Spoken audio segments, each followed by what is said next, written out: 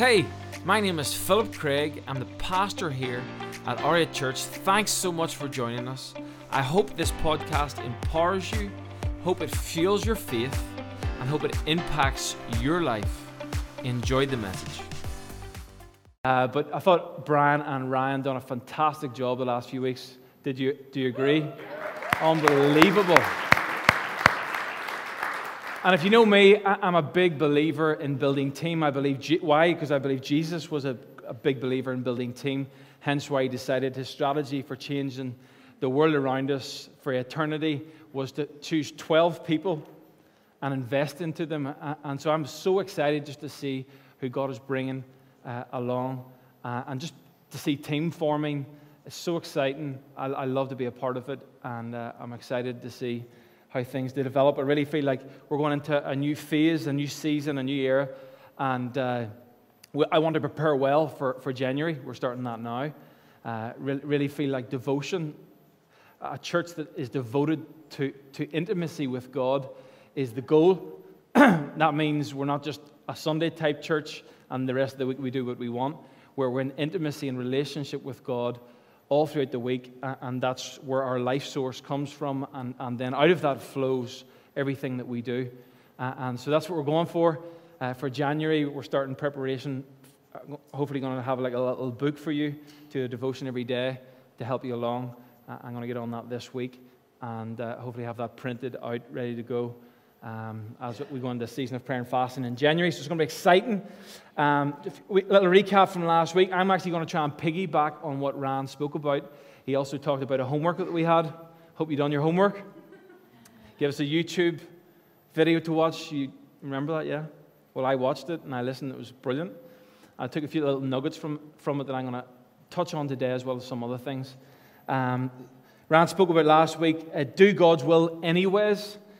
Give God praise anyways and pray anyways. More or less saying that sometimes in life we just got to do things because it's the right thing to do, more so than a feeling. And if you're like me, sometimes it's very easy to be led by your feelings. Why? Because it feels good.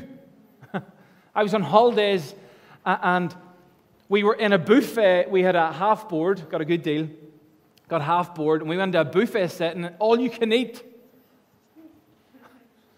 All you can eat. And there was a different type of food every day, breakfast and dinner. And so I just done it anyway. But it was feelings-led. Baggy t-shirt today. And so what I had to learn and realize that sometimes in life we have to resist or do things because it's the right thing to do.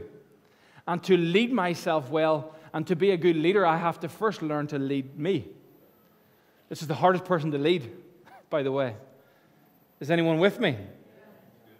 And as I watched that video and I heard Rand speak last week, I felt God really spoke to me through that. And I felt one of the things that stood out for me was that as we gather here corporately, as I meet with God daily, God has called me to minister to Him. I thought, what a crazy concept. That why would you even need me? Well, God doesn't need me to minister to Him, but He loves it. And He's designed it in such a way, and designed us in such a way that we're made for it. It's in our DNA. It's in our design. We were designed to worship something. We were designed to worship God, but some of us are worshiping other things, and it's so easy to get distracted. In the world that we live in, with the busyness, to find things which feel nice initially, or exciting initially, and that's what draws our attention, our worship. Yeah? And so what I really want to look at today is, right, we're going to go on a journey, and I want to unlock the life in you.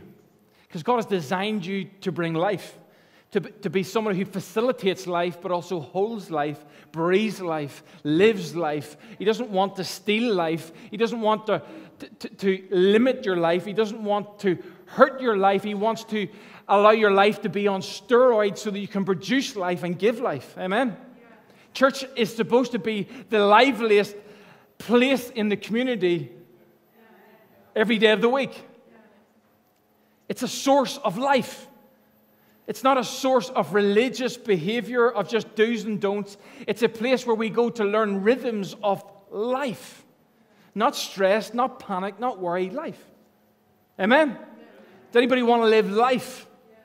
We see, when we were in a transition period across the Atlantic, as Niall is used to doing on a continual basis, I'm convinced, Niall, you have free Wi-Fi. I need to talk to you about that afterwards. I'm convinced he's watching, while the robot is controlling the plane, he's watching movies and Netflix all day. I'm going to ask him that after. Anyhow, we're on transition in a season. We're coming from Dublin and we're going to Dubai. That's where we went to because it was warm. And so we give them our cases and we lock up all our possessions and the things that we use for life, our trainers for the gym, and our shorts and our Speedos and all that other stuff that you would probably wear. And we lock it all in this case. We get it all nice and tight. And then we get the zips put together. And then we get our little lock, right? Get the lock on, make sure no one's fiddling about with our possessions because there's some valuable things in there like hair gel. You know, some valuable things in there like sun cream. Don't want to get burnt. Everything. If I get burnt, the whole day is over. I don't want to get too many blotches. You know, the Irish people do it. You know, blotchy red patches everywhere. I don't want that, so I need that cream. Everything in there matters to me. I need it. But I'm going to put it in this hard shell just for a little while to protect it so that I'm able to get to my destination, to enjoy it, to have life, to have fun, to have joy. To be honest, what I needed most from the holiday personally was a reset in my soul. I need to slow down. Because if I'm honest, I'd probably have a bit of a hard shell on me, but I wasn't in transition. I was just living life. I had a bit of a container on my heart just because of busyness, and I wasn't able to be vulnerable with God as much as I wanted to, or vulnerable with Anna as much as I wanted to be because I was busy. Is anyone been there or there right now? And so what the problem is I'm living potentially life limited because a lot of the life that I want to live is packaged away as if I'm going somewhere because I'm so busy and it's locked away. And there's a deadlock on it, and I'm not accessing life.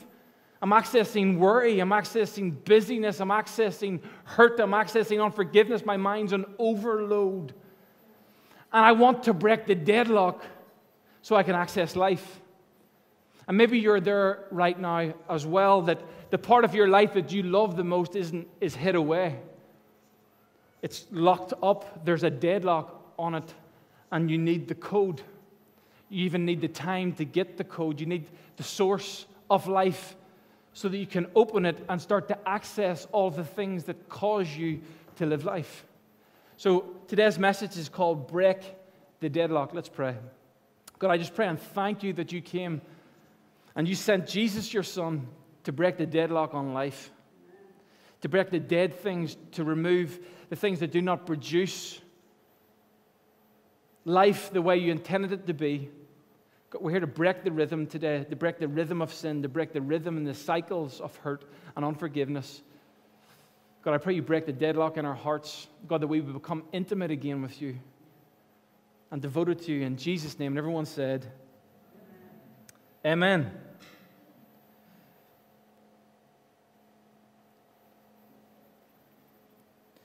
See, the word deadlock, by definition, means to break the deadlock means to bring to an end a stalemate or a standstill. Or some might say they finally broke the deadlock, meaning you've been in a position of stillness, in a position where you're stuck, in a position where you're hard.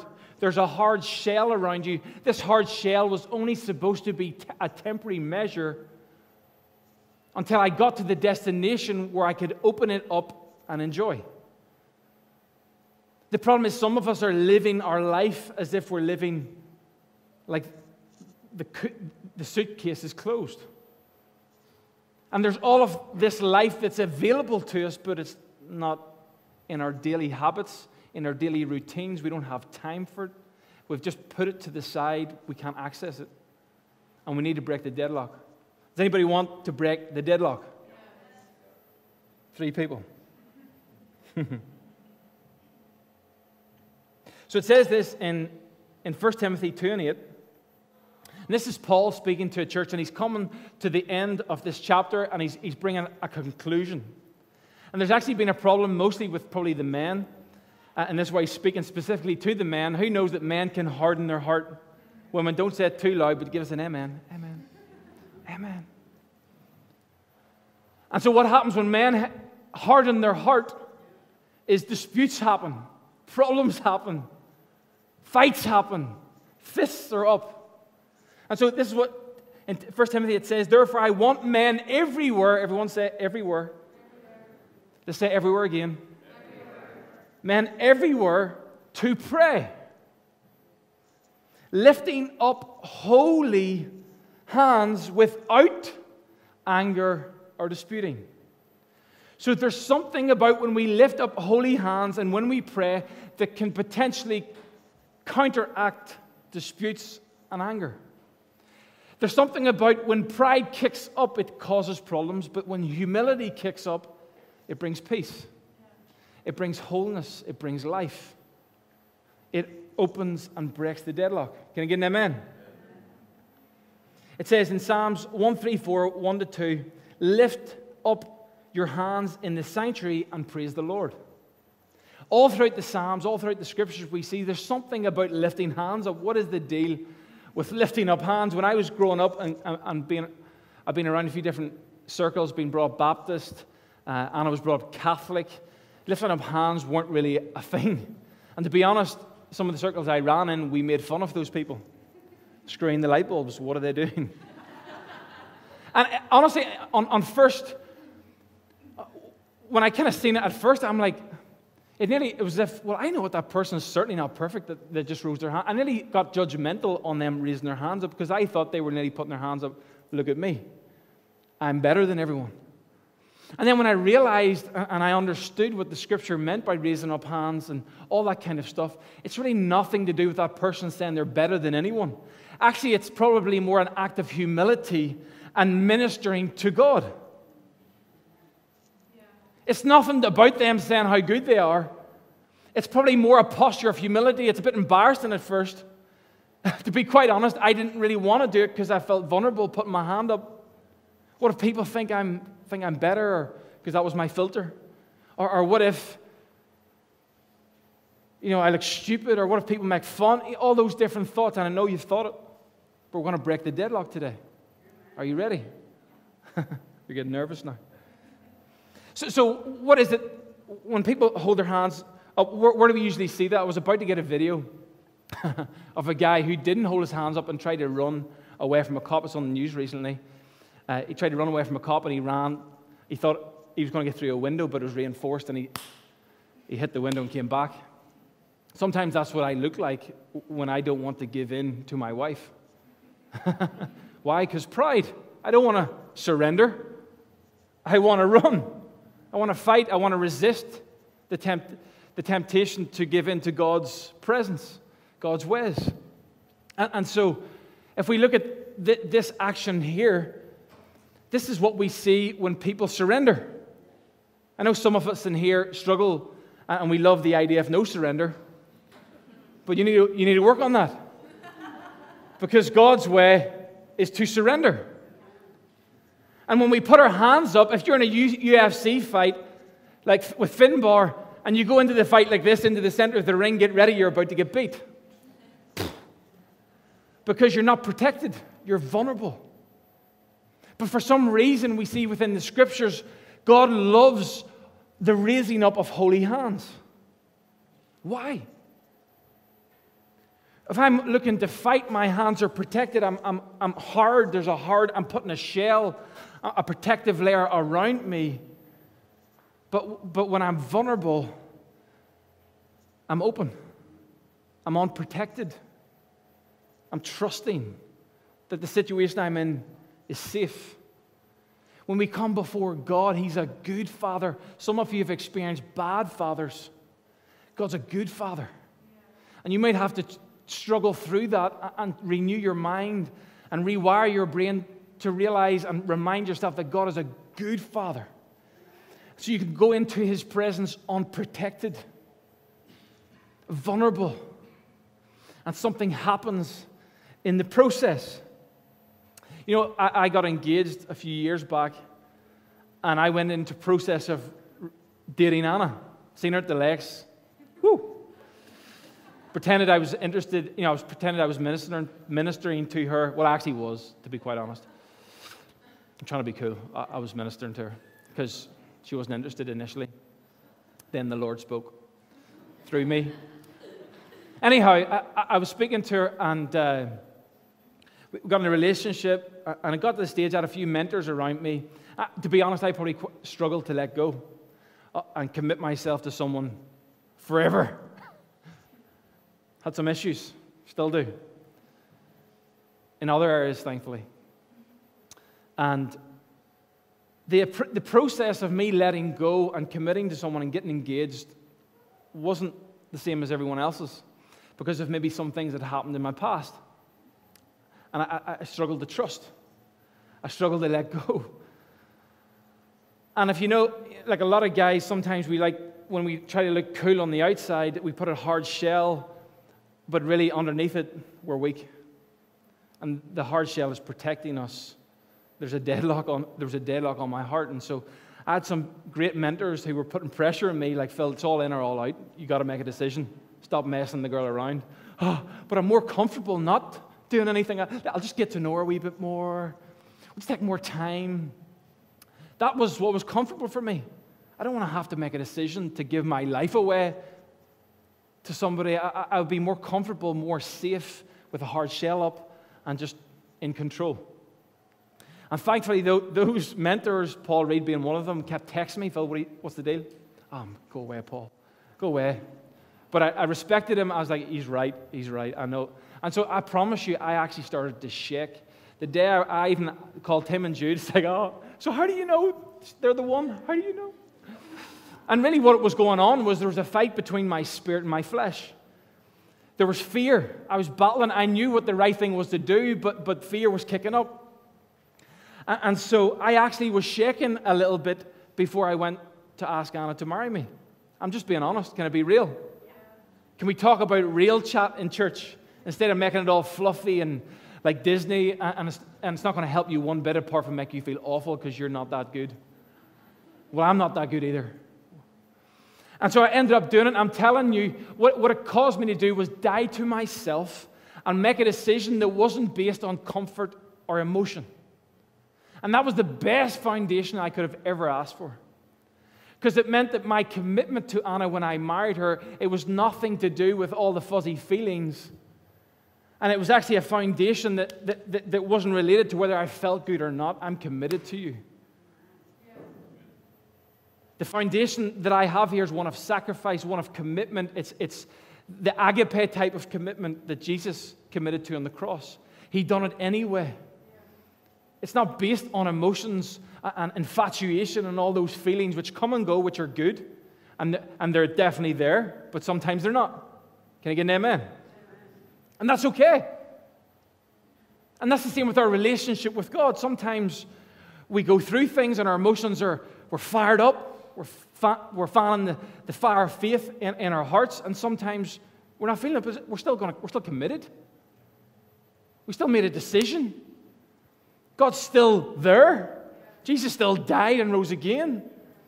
But I just got to allow my emotions to realign with what's true. Can I get an amen? So relationships need public commitment. So when you become born again or you make a commitment to receive salvation, you make a public commitment. You get water baptized. Some people here who have made that decision recently, you need to get water baptized.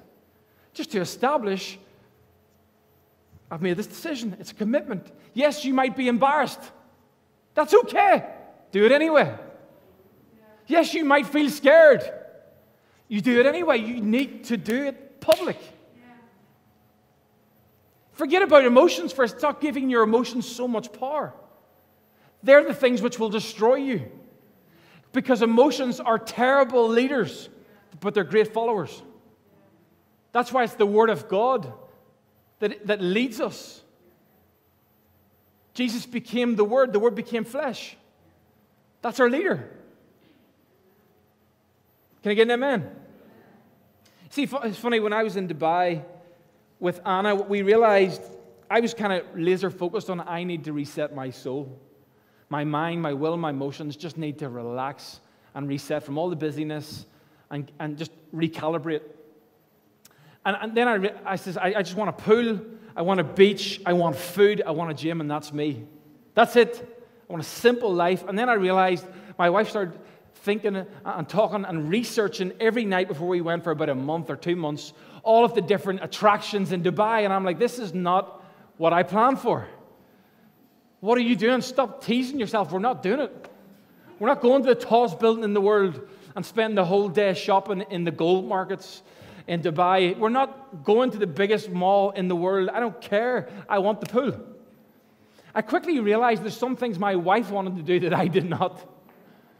There's controversy. Did you know that relationships are hard work? Did you know that sometimes you have to die to self? And there's sacrifice. Honestly. And there's a part of me that has to die that feels so painful that I can't get my own way, because for a long time I got my own way when I was single. Oh, ooh. So guess who ended up at the market? And not just that, Anna convinced me somehow to buy her Christmas present in the market.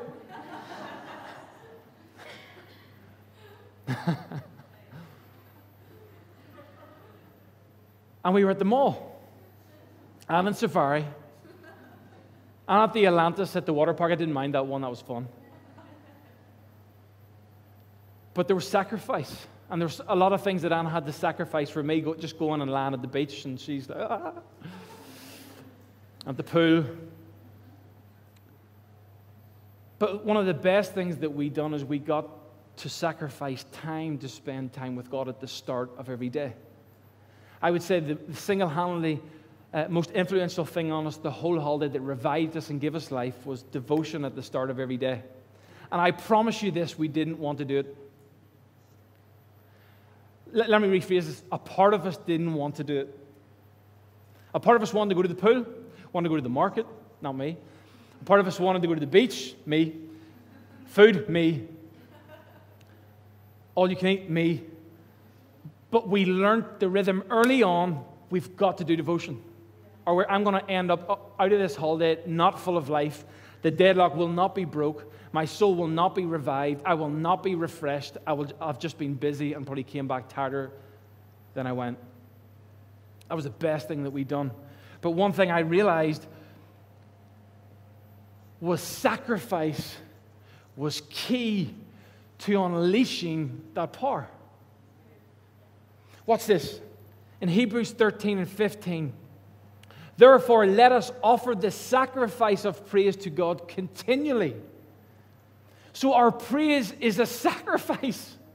As we minister to God, it's a sacrifice. Doesn't have to be what you want at that moment in time. It doesn't have to be, oh, church is today, it's at 11 o'clock. And what? Make it happen. Do it anyway. God needs your sacrifice, and so do you. This is why I'm so keen on having a serve one, attend one policy at church. Because everybody needs the opportunity at least once a week to have corporate worship. To give God a sacrifice of praise. Because something happens when we minister to God. Here's the problem, and I've fallen into this. And it's probably what stole from my soul, is I just naturally fell into, I like that song when I'm worshiping. I hope to sing this song and then I'll enjoy worship. What? Who's worship about, Phil? I started to believe that the worship was about me. I want the worship songs that I like. And I'm not saying that you're not attracted to different songs and whatever. But remember, first and foremost, as we spoke about last week, that we're here to minister to God. We're here to give Him what He wants. Listen, there's certain things that God just loves us to do. There's certain things, God is actually like Anna in some ways. Or Anna's like God. There's certain things she just wants to do. I want to go to the market. And I don't. But I do it anyway.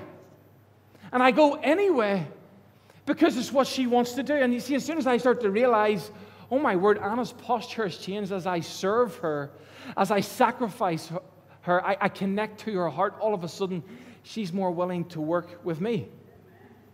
All of a sudden, the relationship's getting rhythm. There's grace on it. There's flow on it. There's love in it. It's the same with God as you begin to sacrifice God with praise. And I don't like holding hands up, Phil. It feels weird. As a kid, those people were weird for me. But maybe you didn't understand it the way it was intended to be understood. Maybe you thought it was about you. This is just God's style. This is just God's way of doing things. And that's it. Full stop. It talks about clapping hands. All throughout the Psalms as a form of worship. It's just what God loves. Holy hands raised. It's just a sacrifice. You don't have to enjoy it, but you do it. And I'm telling you, on the flip side, as you begin to connect to His heart, it will shift your devotion to Him. It's funny, we started doing this in our devotion time. We would break up in the, let me just check the time. We would break the room up into, like the Holy of Holies would be the bathroom. And then the bedroom, all the lights out, and we would have devotion time. And I loved the bathroom. Was turn the mood lighting on, and sit in the toilet and just sit on it. Just sit on it, okay? Just sitting on it.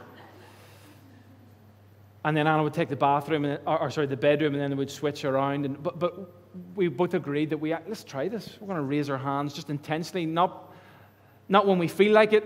We're not going to wait till the feelings are right before we raise our hands. We're going to actually just raise first.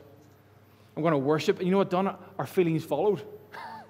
We started to sense God's word. And as we consistently done it, I remember we came back to the house. And I said, the first thing I want to do yesterday, the first thing I want to do today is keep the rhythm we had on holiday. And I know you want to buy a Christmas tree, which she did. Sacrifice. It looks good, fair play. But we done a devotion first. And we done the same thing that we done on holiday. We found our space and we came back and shared. And Anna said, I'll remember this for a while. She said, oh my word, it was so much easier to worship now that we're in rhythm. It was so much easier to experience, she said, as if joy flooded into my heart. And it didn't take but a second because I'm in rhythm of devotion and I'm in rhythm of worship. I'm in rhythm of trying to hear God's voice. And the suitcase, the deadlock has been broken. I have access to everything that I need. I am complete with God's joy in my heart. I need nothing. You see, a relationship needs sacrifice. Watch this. In Psalm 22 and 3, it says this: He inhabits the praises of His people. Now think about that. God lives. We have access. The deadlock is broken when we praise. Why? Because He inhabits. What does that mean? When you inhabit a house, you live in it. You start to function in it. You start to move in it. You start to have your being in it. Well, God starts to have His being and His life in you when you praise. When you raise your hands, when you sacrifice, have a sacrifice of praise, when you lift up holy hands, when your intention is to give Him glory, nothing about you, the reward is He inhabits. The temple of the Holy Spirit now lives on the inside. God's life starts to come from the outside to the inside and live in you. You start to see differently. You start to desire differently. Love looks different now. It's not about what you can get, it's more about what you can give. Why? Because He's inhabited you. So God comes alive in you after He is praised. The core of relationship is intimacy. See, that was one thing we wanted to protect as a relationship with each other. And I tell you what we did is our intimacy. And I'm not just talking about all the fun stuff. Sex, be real, is really important. I'm talking about heart. I'm talking about, so at the end, when we would share, I thought it would be cool if we both kind of shared at the end of our devotion. And I try this. I think it's great. I think it's a no-brainer. Is at the end, let's praise each other. We praise God, let's praise each other. And so I would think about a few things of the day past that I loved that Anna done for me. She got me a coffee. She came to the beach with me. She said she loved my Speedos. I didn't wear Speedos, okay? But we would praise each other, and I'm telling you, I've never seen Anna's reaction as pure and as beautiful. I've never seen her as beautiful in all my life as when I praised her and spoke to her heart and told her how beautiful she was and all the things that I was thankful for. And I've seen tears come to her eyes within moments. I'm like, my word, I could work this to my advantage. But then that's selfish, so calm down, Phil.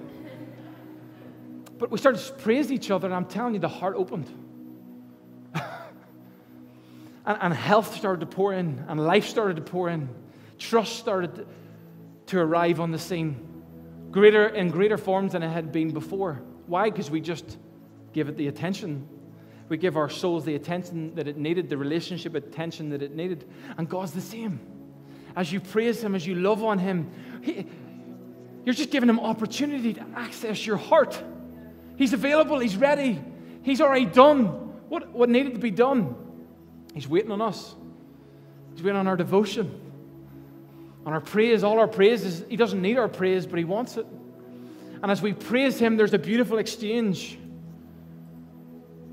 of love, of acceptance, of the cross, of resurrection power, of gifts, of dreams. And all of a sudden, as we began to spend time in God's presence and in each other's, as we loved God and loved each other, all of a sudden we started to sense what God was doing in our lives, and God was starting to speak more clearly, and we started to see dreams of the future. We started to see what God sees. Our hearts started to break for what broke God's. We started to see generations. We started to see family. We started to see all of those things that God loves that actually matter. Not material possessions. Not just stuff that we can't bring with us at the end of our life. The eternal things. The deadlock was being broke, and the access was being opened, and our hearts were being renewed, and the same can happen for you, and our church can be released to be all that it can be, but it cannot do it without love. You can have the gifts, all the gifts of the Spirit which are there, but they're birthed in love. They're empowered by love, and they're founded by love, and they're available to you. Your soul might be broken right now. Well, God has love, access to love, unspeakable, joy unspeakable, but can only be done when you break the deadlock of your soul and give Him your praise and give Him your love and give Him your attention and put Him first. Hope you enjoyed the podcast today. I hope it encouraged you. There's a few things I'd love you to do. I'd love you to subscribe to our YouTube, iTunes, or Spotify account. This is so you can keep up with our most recent material and messages. If this ministry has impacted your life and you'd love to help us reach others, you can do that right now by going to r8church.org and giving now. Cannot wait to see you next week on the R8 Church podcast.